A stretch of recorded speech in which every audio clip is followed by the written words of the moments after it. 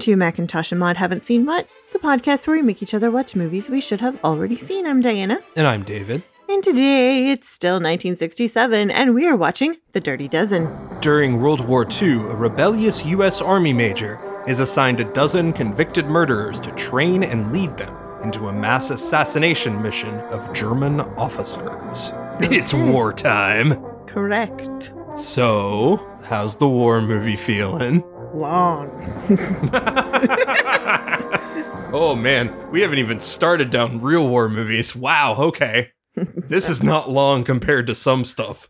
2.5 hours. This is a pretty good chunk of war movie. It's not bad. I mean, we talked about this kind of watching the movie. Do you think that because we've seen these tropes played out in a lot of different war movies and not some non-war movies, that this movie's lost that sheen and novelty? Yes. Yeah, I mean, it has. I've seen the let's get a ragtag group of people and do a thing we shouldn't do.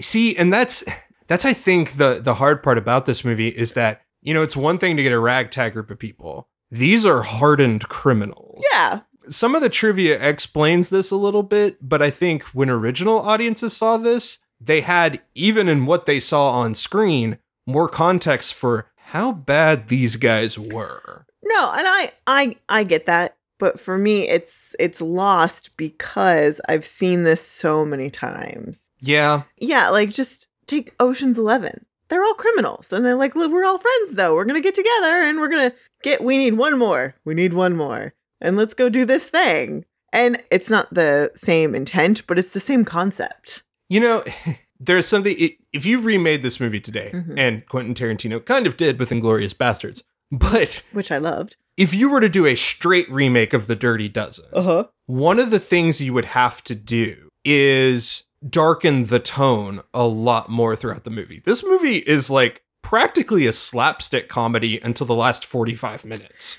It is, and it's just like, we're going to go kill some Nazis, because Nazis are bad. Let's go kill Nazis. Like, that's the whole thing. And the problem is that in 1967, it's so jarring because a group of rapists and murderers are getting to be funny and becoming a military. And that is horrifying to an audience. But it's like, who else is going to do this job? Who else are you going to get? Nobody else is going to go on a suicide mission. Like, this is a suicide mission. If you somehow get out, you will be free. Like, that's the only reason to do this. Project Amnesty.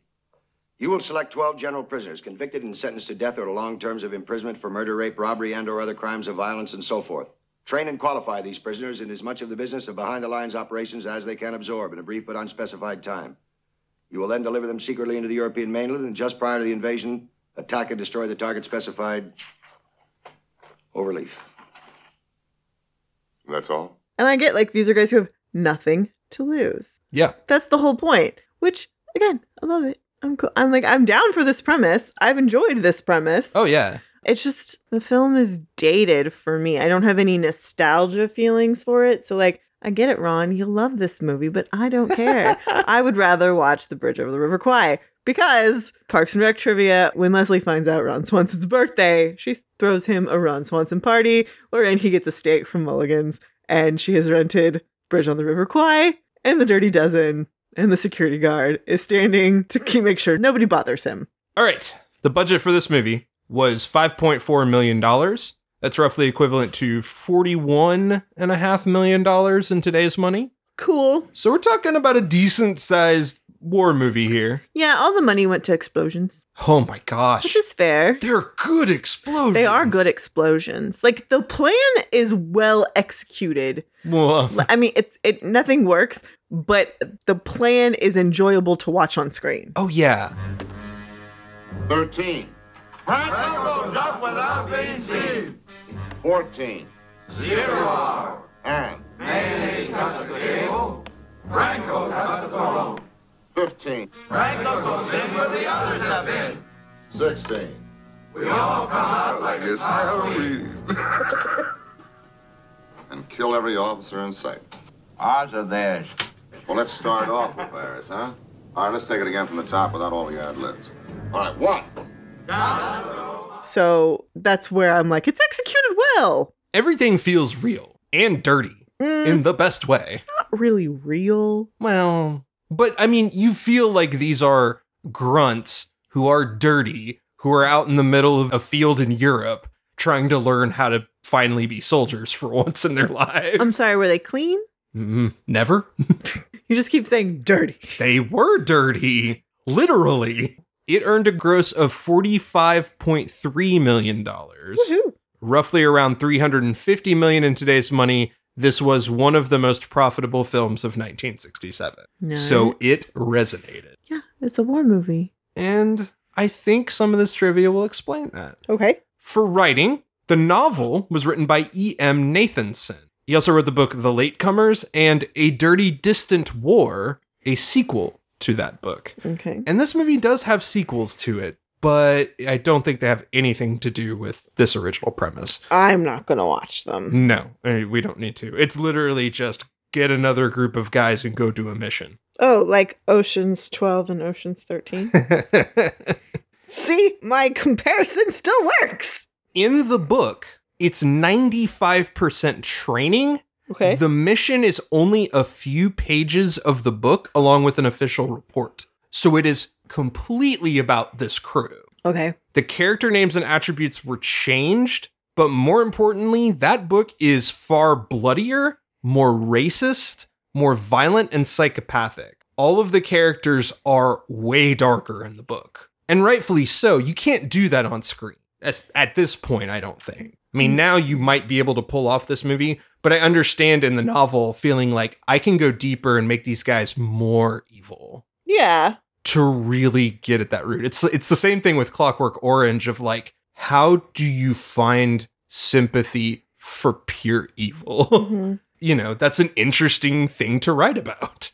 The biggest change in the entire story is that Franco doesn't believe he's going to get his pardon after the mission to the bitter end and tries to surrender to the Germans and is killed by Bohren, the MP. Yeah. So that is the one big giant thing. It makes sense what they do with Franco, honestly. Yeah. It's a much better and in a way emotional moment of he's finally fucking free and then he's dead. Yep. And it's kind of heartbreaking. Yeah. Because you finally come to respect this grimy dude. For our screenwriters, we have Nunnally Johnson. This was his final screenplay. Mm-hmm. Before this, he wrote 1934's Moulin Rouge, 1940's Grapes of Wrath, Tobacco Road, Roxy Hart, The Pied Piper, The Dark Mirror, The Gunfighter, Phone Call from a Stranger, How to Marry a Millionaire, Night People, Black Widow, The Man in the Gray Flannel Suit, The Three Faces of Eve, and The Angel Wore Red. Real upbeat dude. Got an old school dude, too. Guy who does noir movies and dirty Dust Bowl stories with Grapes of Wrath. And then we have Lucas Heller. Before this, he wrote Never Back Losers, Whatever Happened to Baby Jane, Hush Hush Sweet Charlotte, basically the same movie, The Flight of the Phoenix, and then after this, The Killing of Sister George and Damnation Alley. Yeah. Upbeat dude. I don't know what specific purpose the writing serves this movie. Other than you have to have a plot. Like, that's probably the most important thing. It's more like architecture.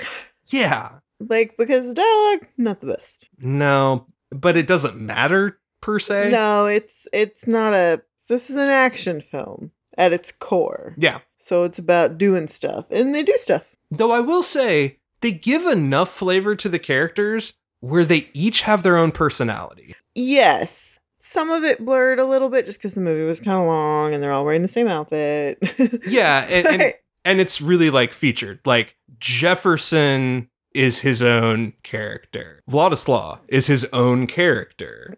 Posey, the big kind of oaf guy. Mm-hmm. The lovable Lovable big dude who doesn't want to hurt anybody until you shove him. And then, of course, our major, who is a badass. He's pretty big badass. I mean, talk about big dick energy. Wait till we get into Lee Marvin. Mm-hmm. Look, you little bastard, either you march, or I'll beat your brains out. Understand?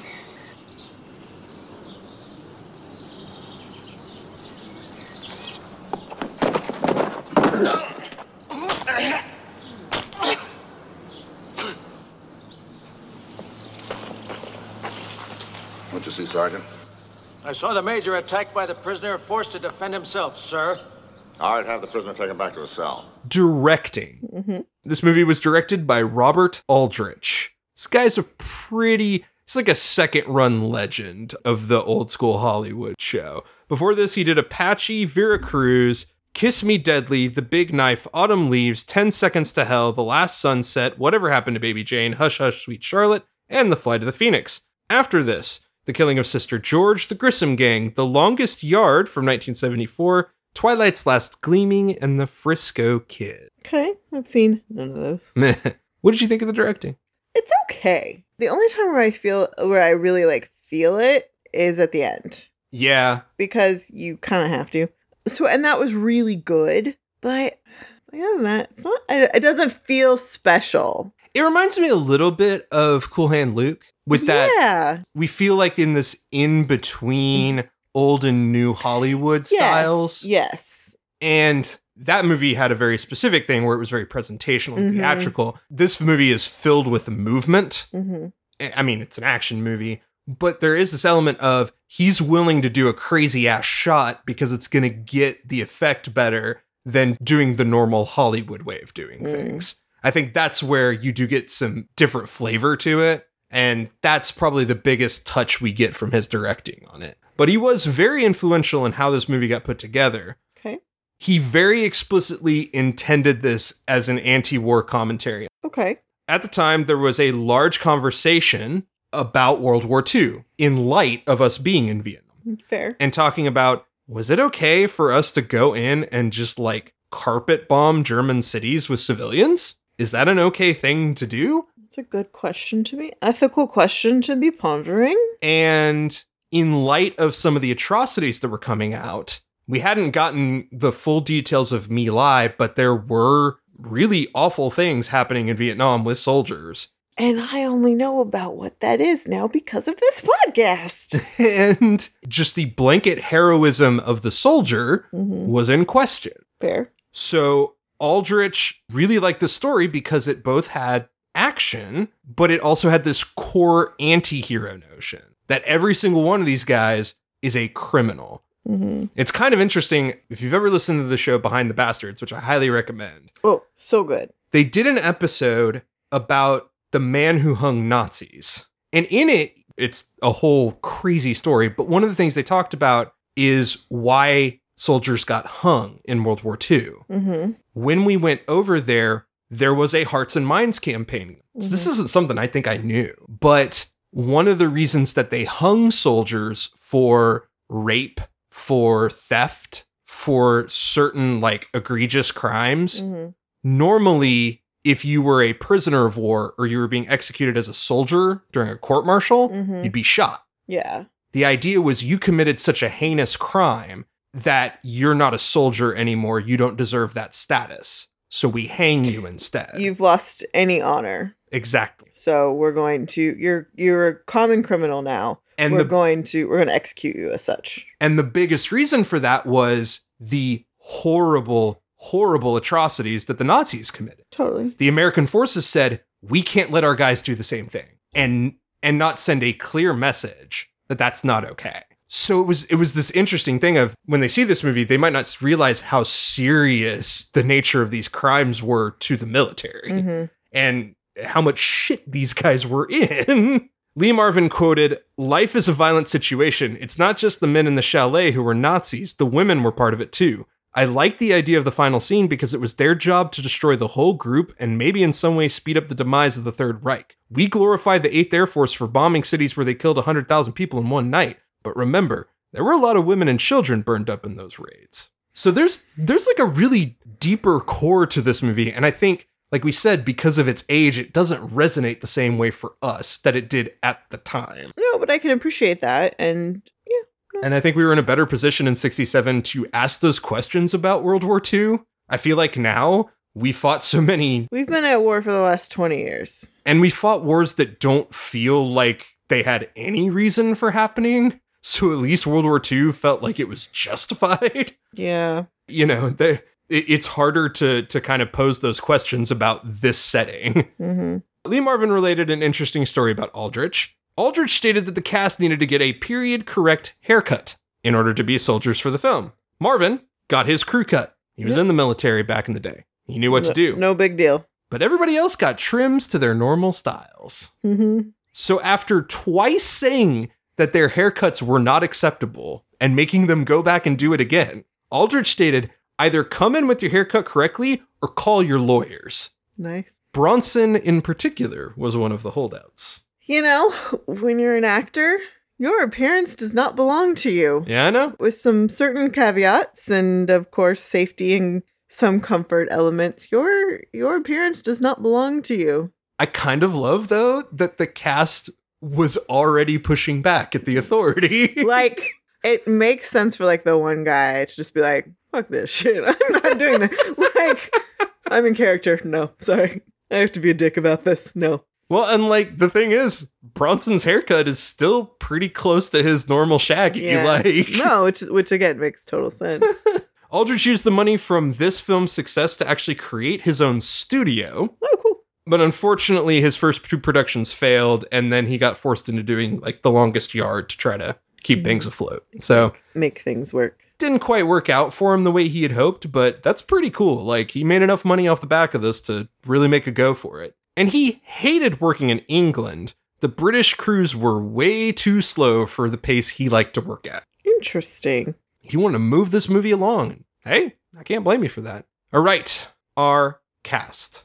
Before we get into the full cast, the following cast members served in World War II. Okay. Lee Marvin in the Marines, Telly Savalas in the Army, Charles Bronson in the Army, Ernest Borgnine in the Navy, Clint Walker as a merchant marine, Robert Ryan in the Marines, and George Kennedy in the Army. Thank you for your service. So we had a lot of veterans That's cool, though. sitting up in this movie. I like that. Like, it's good to have those guys on a movie like this. Yeah. Especially a movie that's pretty much bucking your war movie trends. Yeah, a little bit. Like, you're fighting a lot of the conventions of war movies. Having some authentic military guys on set helps you dig a little deeper, which I think this movie does. It feels a little more grounded than some of the other World War II movies of the time.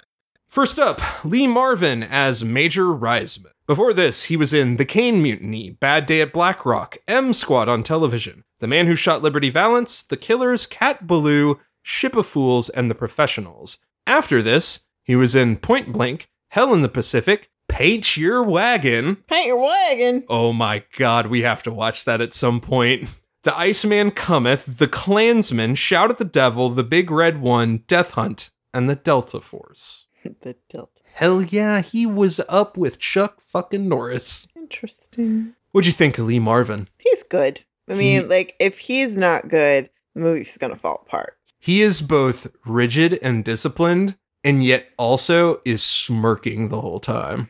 Yeah, because, like, there's a part of this that's like, I know I'm being ridiculous and I'm crazy, but I'm proud of him. Also, fuck the generals. Oh, They don't know how to fight this war. No, they haven't been in the combat for very long, like, in a while. They're in the offices, war planning. And weirdly, I think he actually respects generals. It's those mid-tier officers. Oh, yeah. He just loathes. The yes men for the generals. It's just like the pure disdain he has for them. Yes. Is just beautiful.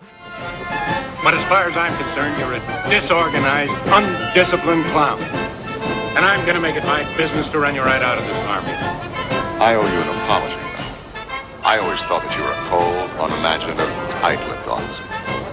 But you're really quite emotional, aren't you? Marvin, who served during World War II, called the movie crap and just a dummy moneymaker. He stated it had nothing to do with war and said his later roles like The Big Red One were closer to his actual experiences in combat. He noted that many of the actors were too old to actually be soldiers, which is true. Most World War II vets were like 19 to 25 when they went to war. Jeez. Yeah, they were kids. Yeah. Most people who join the military are kids. So I do understand that. It's like these guys are a little old to convincingly be soldiers in Europe. But he did provide technical assistance with uniforms and weapons on set. That's cool. At one point, he complained about Reisman's wrestling of the bayonet from Posey to be phony, but Aldrich simply retorted that the plot was so outlandish that the audience would be so wowed by the action that lapses would outweigh the plot holes.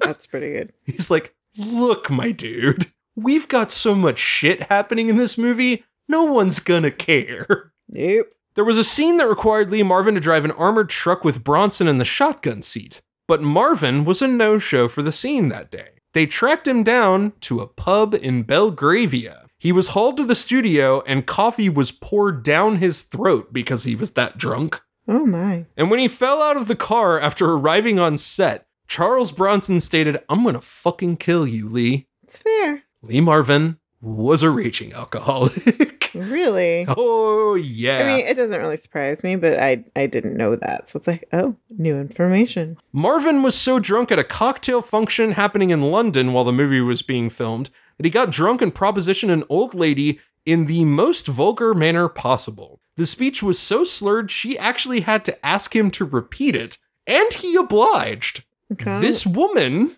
was the aunt of Sean Connery. And Connery was ready to throw fists. That makes sense. I don't know what it was, but I want to know so bad. That was my first question. I was like, I want to know what he said. The producer of The Dirty Dozen, Kenneth Hyman, had to intervene and say, don't hit him in the face, Sean. He's got close-ups tomorrow. Well, I can appreciate that. And I'm pretty sure they're filming in and around London and Europe, and this has to be around the same time they're doing You Only Live Twice. Yep. So... Oh, I'm going to have that song in my head now. Holy shit. Ernest Borgnine stated that Lee Marvin was immensely disrespectful and, frankly, racist towards Jim Brown behind Jim Brown's back. Yeah, I know. Gross. Borgnine then stated that Marvin was lucky Brown never heard him say it. And that's true, because Jim Brown would have fucking taken his ass out. Jim Brown did not suffer fools. I wouldn't either. Lee Marvin wound up turning down the movie Where Eagles Dare because he hated the process of making this movie. But he did have high praise for the cast. He said that even when they ad-libbed a scene, invariably it was in character, so all it could do was to help the film. Well, that's good. He was a nightmare to work with. But he had respect for the guys. Who could have been better? John Wayne. No. Like, I understand the impulse. He could have been the Ernest Borgnine. He refused over the original script in which Reisman has an affair with a married woman whose husband was fighting overseas. Other sources stated he didn't want to be away while his wife was giving birth to a new baby. Respectable. That one is respectable. Ernest Borgnine as General Borden. Before this, he was in From Here to Eternity, Johnny Guitar, Vera Cruz, Bad Day at Black Rock, Marty McHale's Navy in 1964, and the TV series of The Flight of the Phoenix. After this, he was in Ice Station Zebra, The Wild Bunch, 1971's Willard, The Poseidon Adventure, 1976's Jesus of Nazareth, The Greatest, Escape from New York, Airwolf, lots of television, Gattaca, Small Soldiers, Basketball, Mermaid Man on SpongeBob, and Red. He's Mermaid Man on SpongeBob? Apparently. I'm like disappointed that I didn't know that. Ernest Borgnine did so many things. You know, I know that. He's one of those faces that you're like, that dude. What'd you think of Ernest Borgnine? I liked him. Like, I hate his character, but he's really good in it. I kind of like his character. Yeah, he was annoying to me. Which Really? is probably... I liked him because he's annoying at first. And then once he realizes what's going on, he's like, okay, I'll give these guys a shot. What the hell? Yeah. I'll ruffle my underlings. I just didn't like it very... I just didn't like his character very much. But he's very good in the role. I wish he had been smirking from the beginning and not such a hard ass in the first scene. Yeah. Because if he'd been comic relief through the whole movie, it would have been far more entertaining. Yes. Apparently, he ad-libbed the choking on his drink after hearing about the dozen with the women, which is a good spit take. That is a good spit take. So, good on you there. Charles Bronson as Joseph Wadislaw. Before this, he was in Apache, Vera Cruz, Machine Gun Kelly, The Magnificent Seven, The Great Escape, Four for Texas, The Sandpiper, Battle of the Bulge, and This Property is Condemned. After this, Guns of San Sebastian, Once Upon a Time in the West, Cold Sweat, The Mechanic, Death Wish and all of its sequels. There's like 6 of them. Rain on Entebbe, Death Hunt, 10 to Midnight, and 1991's Yes, Virginia, There Is a Santa Claus. Oh. What'd you think about Charles Bronson? He's very good. Charles Bronson's so good in so many things. And it's like he only got war action movies to do. It would have been so cool to see him in like some just sort of kitchen sink drama. Yeah, I could see that. It just, that's not the path he went down, but I'm just like, I'm missing that because like he's so steely-eyed and interesting. That wouldn't have been a bad place for him. Władysław says in the film that his father is a coal miner from Silesia, and this was true to Bronson's actual experience. His father was a coal miner in Lithuania. Okay. In fact, Charles Bronson's real name is like very Eastern European. So they changed it to a film name, but it's like, oh yeah, he is very much from that area of the world. Marvin told another story about the making of this movie. Aldrich pulled a joke on Charles Bronson, who was 5'9". He wore low boxing shoes during rehearsal so that he would look taller compared to the rest of the guys. Mm-hmm.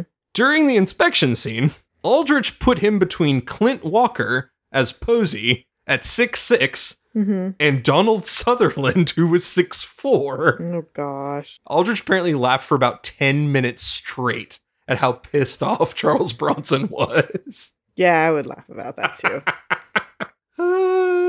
Like, that's just funny. Like, being 5'10", there's nothing wrong with that. But, like, when you're walking around with someone who's 6'6" and 6'4", you're short. You are next to Mr. Beefcake. Yeah, pretty much. And the lankiest human in recorded history. Pretty much. At that time. They didn't know about Stephen Merchant yet. That's true. And actually, Charles Bronson walked off set in the middle of filming this movie because he did not like how violent it was. Interesting. He was not excited about it. So, however, I could also see that mostly Marvin's ridiculous antics were probably pissing him off more than anything. Probably wasn't the best. Jim Brown as Robert Jefferson. Now, you don't know who Jim Brown is. I really don't. But if anybody's a fan of football, Jim Brown might be the greatest NFL running back of all time. Okay. Jim Brown was a powerhouse runner and did not suffer fools, and was probably one of the first athletes to be very outspoken about racial issues. Good for him. Like, he was super strong and confrontational about it. So he's kind of a problematic guy if you look into some of his backstory, but still a very interesting dude. This movie was a big part of his transition out of the NFL and moving into activism along with filmmaking. Cool. So after this movie, because this is his first film appearance, he did Ice Station Zebra, Slaughter, 3 the Hard Way, The Running Man, I'm Gonna Get You, Sucka, Mars Attacks, Small Soldiers, Any Given Sunday, She Hate Me, and most recently, Draft Day. Draft Day? That was the Kevin Costner film where he's an NFL executive and it's the NFL draft. It came out a little while ago. What do you think of Jim Brown as Jefferson? I mean, he's very stiff. But, like, he's very stiff, and I don't think that's necessarily a bad thing for the character, but there's just not a lot happening there. And, you know, this is one of his first things, so it's not surprising. But yeah, he's a little stiff for me. See, for me, he's one of the more compelling people to watch. Like, his character, I don't know why, but his character was the one that grabbed me throughout the movie. Jefferson's just got this demeanor, and I love that they wrote this character to be like, this isn't my war. I ain't fighting your war. No, I do. I like that. And then finally it's like, okay, if you give me a reason, I'll do this, but just don't tell me that, you know, we're here to kill Nazis, because I don't care. And then we do get the lovely moment of him running along and throwing the grenades into the air vents. Yeah, like towards the end is when he got interesting to me. Oh, he does, yeah. The production of this film went so long that Jim Brown was in danger of missing training camp for the 1965 and 1966 season. So the NFL threatened to fine and suspend him if he didn't report immediately. This is before collective bargaining. Yeah. Brown decided he was going to hold a press conference, and he promptly retired from the NFL. He was in his prime. He was playing the best football he had ever played, and he quit and said, I'm making this movie instead. Fuck you. I love that. That's an awesome move. That is so badass. Of his role, quote, I loved my part. I was one of the dozen, a quiet leader, and my own man at a time when Hollywood wasn't giving these roles to blacks. I've never had more fun making a movie. The male cast was incredible. I worked with some of the strongest, craziest guys in the business. Well, that's nice. And because he was such a big football fan, Robert Aldridge really beefed up Jefferson's role. He loved football, so he's like, you know what, Jefferson? Let's put you in more of this movie. I appreciate that, but I just like he's still stiff for me. Yeah, I don't know. I really liked him, but I think maybe we could have used a little more from our next actor, John Cassavetes, as Victor Franco. Mm-hmm.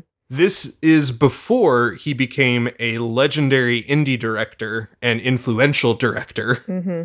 Before this, the biggest thing he did was The Killers, but after this, he had some pretty big roles. Rosemary's Baby, Husbands, Minnie and Moskowitz, Capone, 2 Minute Warning, Opening Night, The Fury, Tempest, and Love Streams. And a lot of those movies are ones he directed. Okay. So, what do you think of John Cassavetes in this movie? He's very good because he's just very antagonistic. He's not interested and he's just suspicious of everybody and he's just kind of a jackass. Yeah, I think if you gave him a little bit more time, because really the central conflict of the movie is you've got Władysław and you got Franco, and it's these two different ideas. Władysław is a good soldier. Mm-hmm. His crime happened because he was trying to protect his guys, and he got pinned for the murder. But he's like, this jackass ran out in the middle of a field and was going to get us all killed. So I did what I had to do. Yeah. Whereas Franco is just a pure criminal. Yep. He's not going to be changed by this experience. And those are the balancing forces.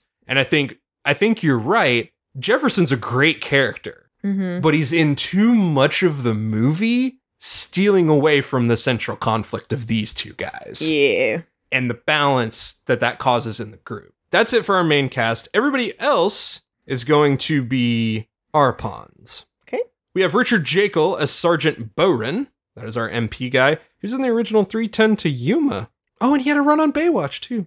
George Kennedy as Major Max Armbrister. We talked about him in Cool Hand Luke. Mm-hmm. He's back again. Trini Lopez as Pedro Jimenez. Interesting trivia about him. He is a singer from Dallas, raised in Little Mexico. He had 16 top 40 hits between 63 and 68. One of the interesting things is he was supposed to be one of the heroes of this film. Okay. He was supposed to be a big character. But Frank Sinatra, of all people, in the middle of the making of this movie, said he needed to quit and focus on his recording popularity. He had lost too much momentum because it took a long time to make this movie. And instead of lighting the dynamite at the chateau, which was what the plan was going to be for Jimenez, he walked off set and gets killed off screen, getting his neck broken when his parachute fails. So he quit the movie. Yeah, he just quit. Like, I don't love that, but... Yeah, if Frank Sinatra tells you... I get it.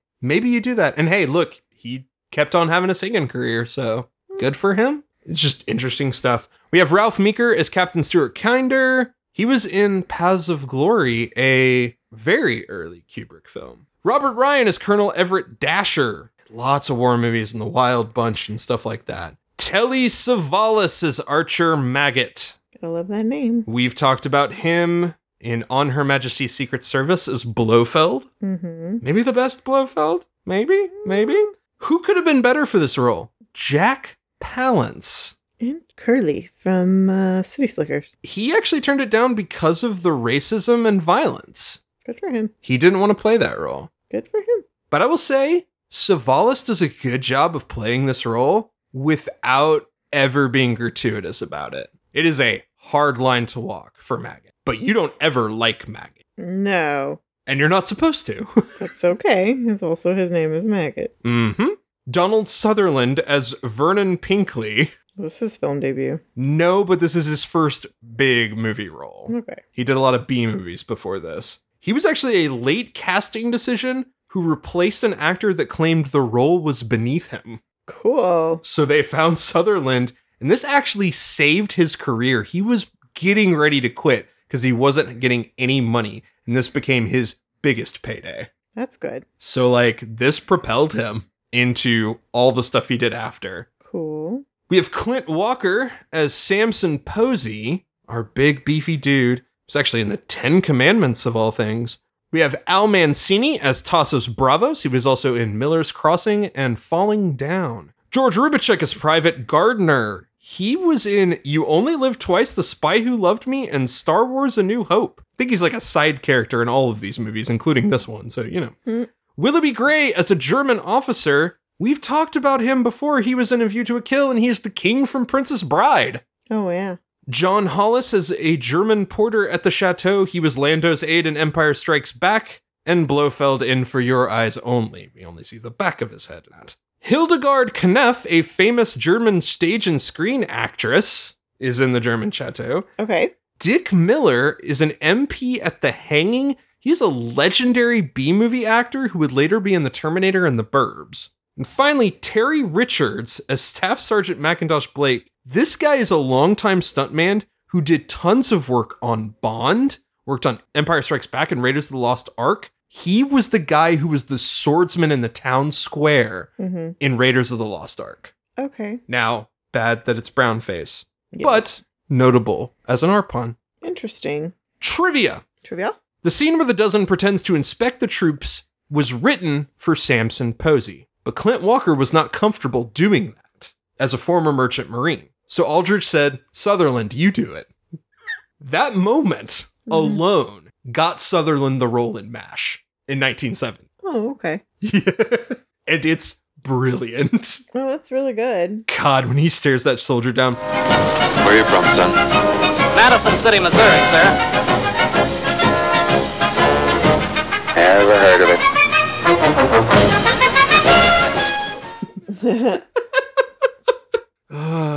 The chateau set was so well constructed that 70 tons of explosives would have been needed to get that actual effect had it not been a model. Oh, wow. They went full out. They rebuilt sections of it from cork and plastic so they could do the destruction sequences. It's one of the largest sets ever built for a movie. It was 240 feet across and 50 feet high. And Gardner surrounded it with 5,400 square yards of heather, 400 ferns, 450 shrubs, 30 spruce trees, and 6 full-grown weeping willows. Then James Cameron came along and said, fuck you, I'm building a boat. I mean, if you're going to center your movie around that. The set piece needs to pay off. And it did. Just like it did at Titanic. You feel like you're in the middle of upper crust Nazi Germany. Mm-hmm. The cast had way too good of a time in England, hanging out and swinging London, while Marvin occasionally just rode off on his motorcycle. No explanation. Clint Walker went to Buckingham Palace and marveled at the immobile guards, and as he walked away, he was famous there for a role in a movie called Cheyenne. A guard, out of the side of his mouth, asked him for an autograph. That's amazing. Didn't step out, but was like, hey, can I get an autograph from you, mate? If you are ever in London and you have an opportunity to watch The Changing of the Guard, you should, because it's actually pretty cool to watch. Most of the filming was done in England or outside at MGM British Studios. Okay. Because of his ridiculous amount of downtime while filming Casino Royale, Woody Allen frequently joined Marvin, Bronson, and Savalas to play poker. We talked about he did nothing for months. He just lived there forever. Ugh. It was one of the worst movies I've ever seen. Oh my God. And then Dr. Dolittle came along. But I love the fact that he was like, well, Dirty Dozen's over there. I guess I'll go hang out there. I'm gonna hang out with my friends. The opening of Reisman walking down the line, originally in the original prints, gives their total crimes in prison terms. Mm-hmm. In every subsequent cut, the gaps in the audio are noticeable by them just doing the prison term. So he's walking down the line. We have this long stretch where nothing's said, but in the original movie, you hear that. And that is so key. I am so mad that they've cut that out. We need to hear that. Yeah, that would have been good. I'm like, Maggot probably raped and killed a woman. We need to know that because it's such a huge thing for the movie. Like every joke, every snide remark gets so much more deep and meaningful when you know what these guys did. Yeah.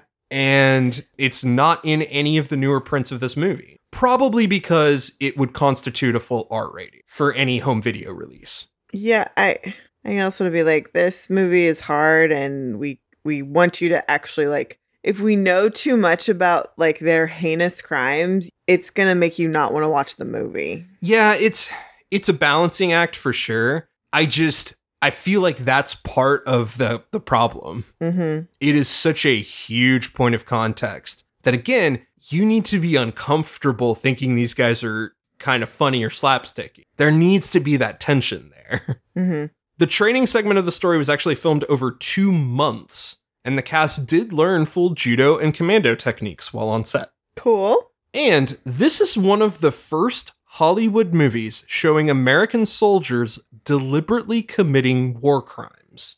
Okay. The film was very controversial for depicting Allied soldiers at times as no better than the Nazis.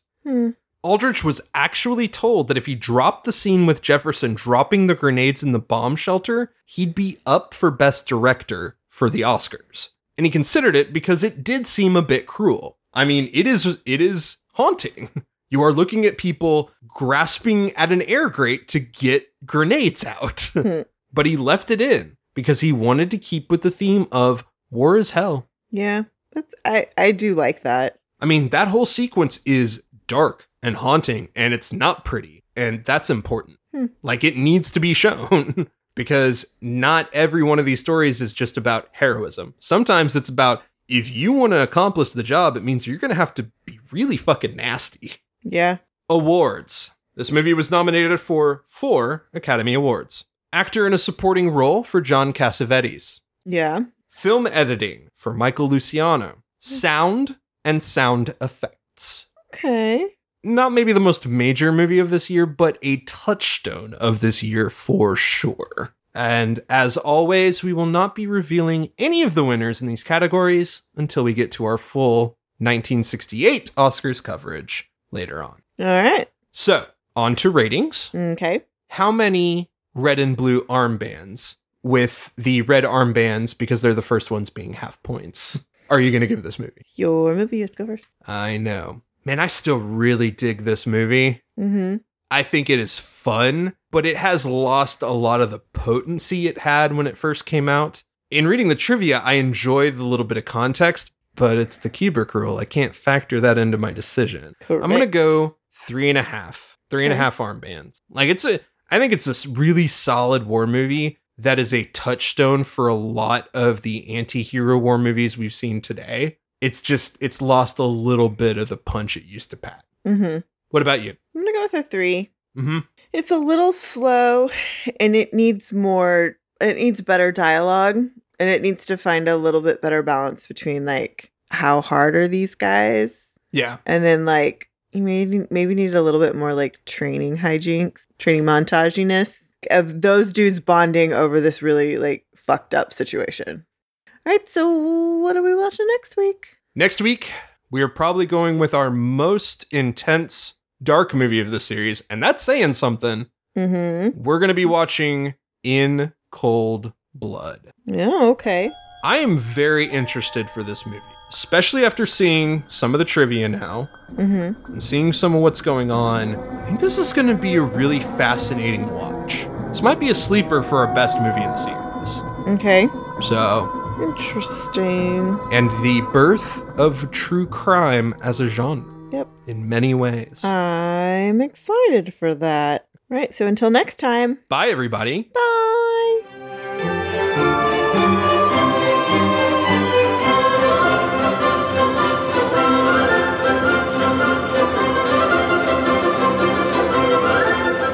Thanks for listening. Be sure to review and rate us on iTunes, Stitcher, or wherever you listen to your podcast. For questions, comments, and recommendations, you can email us at macintoshandmod@gmail.com or find us on Twitter, Instagram, and Facebook.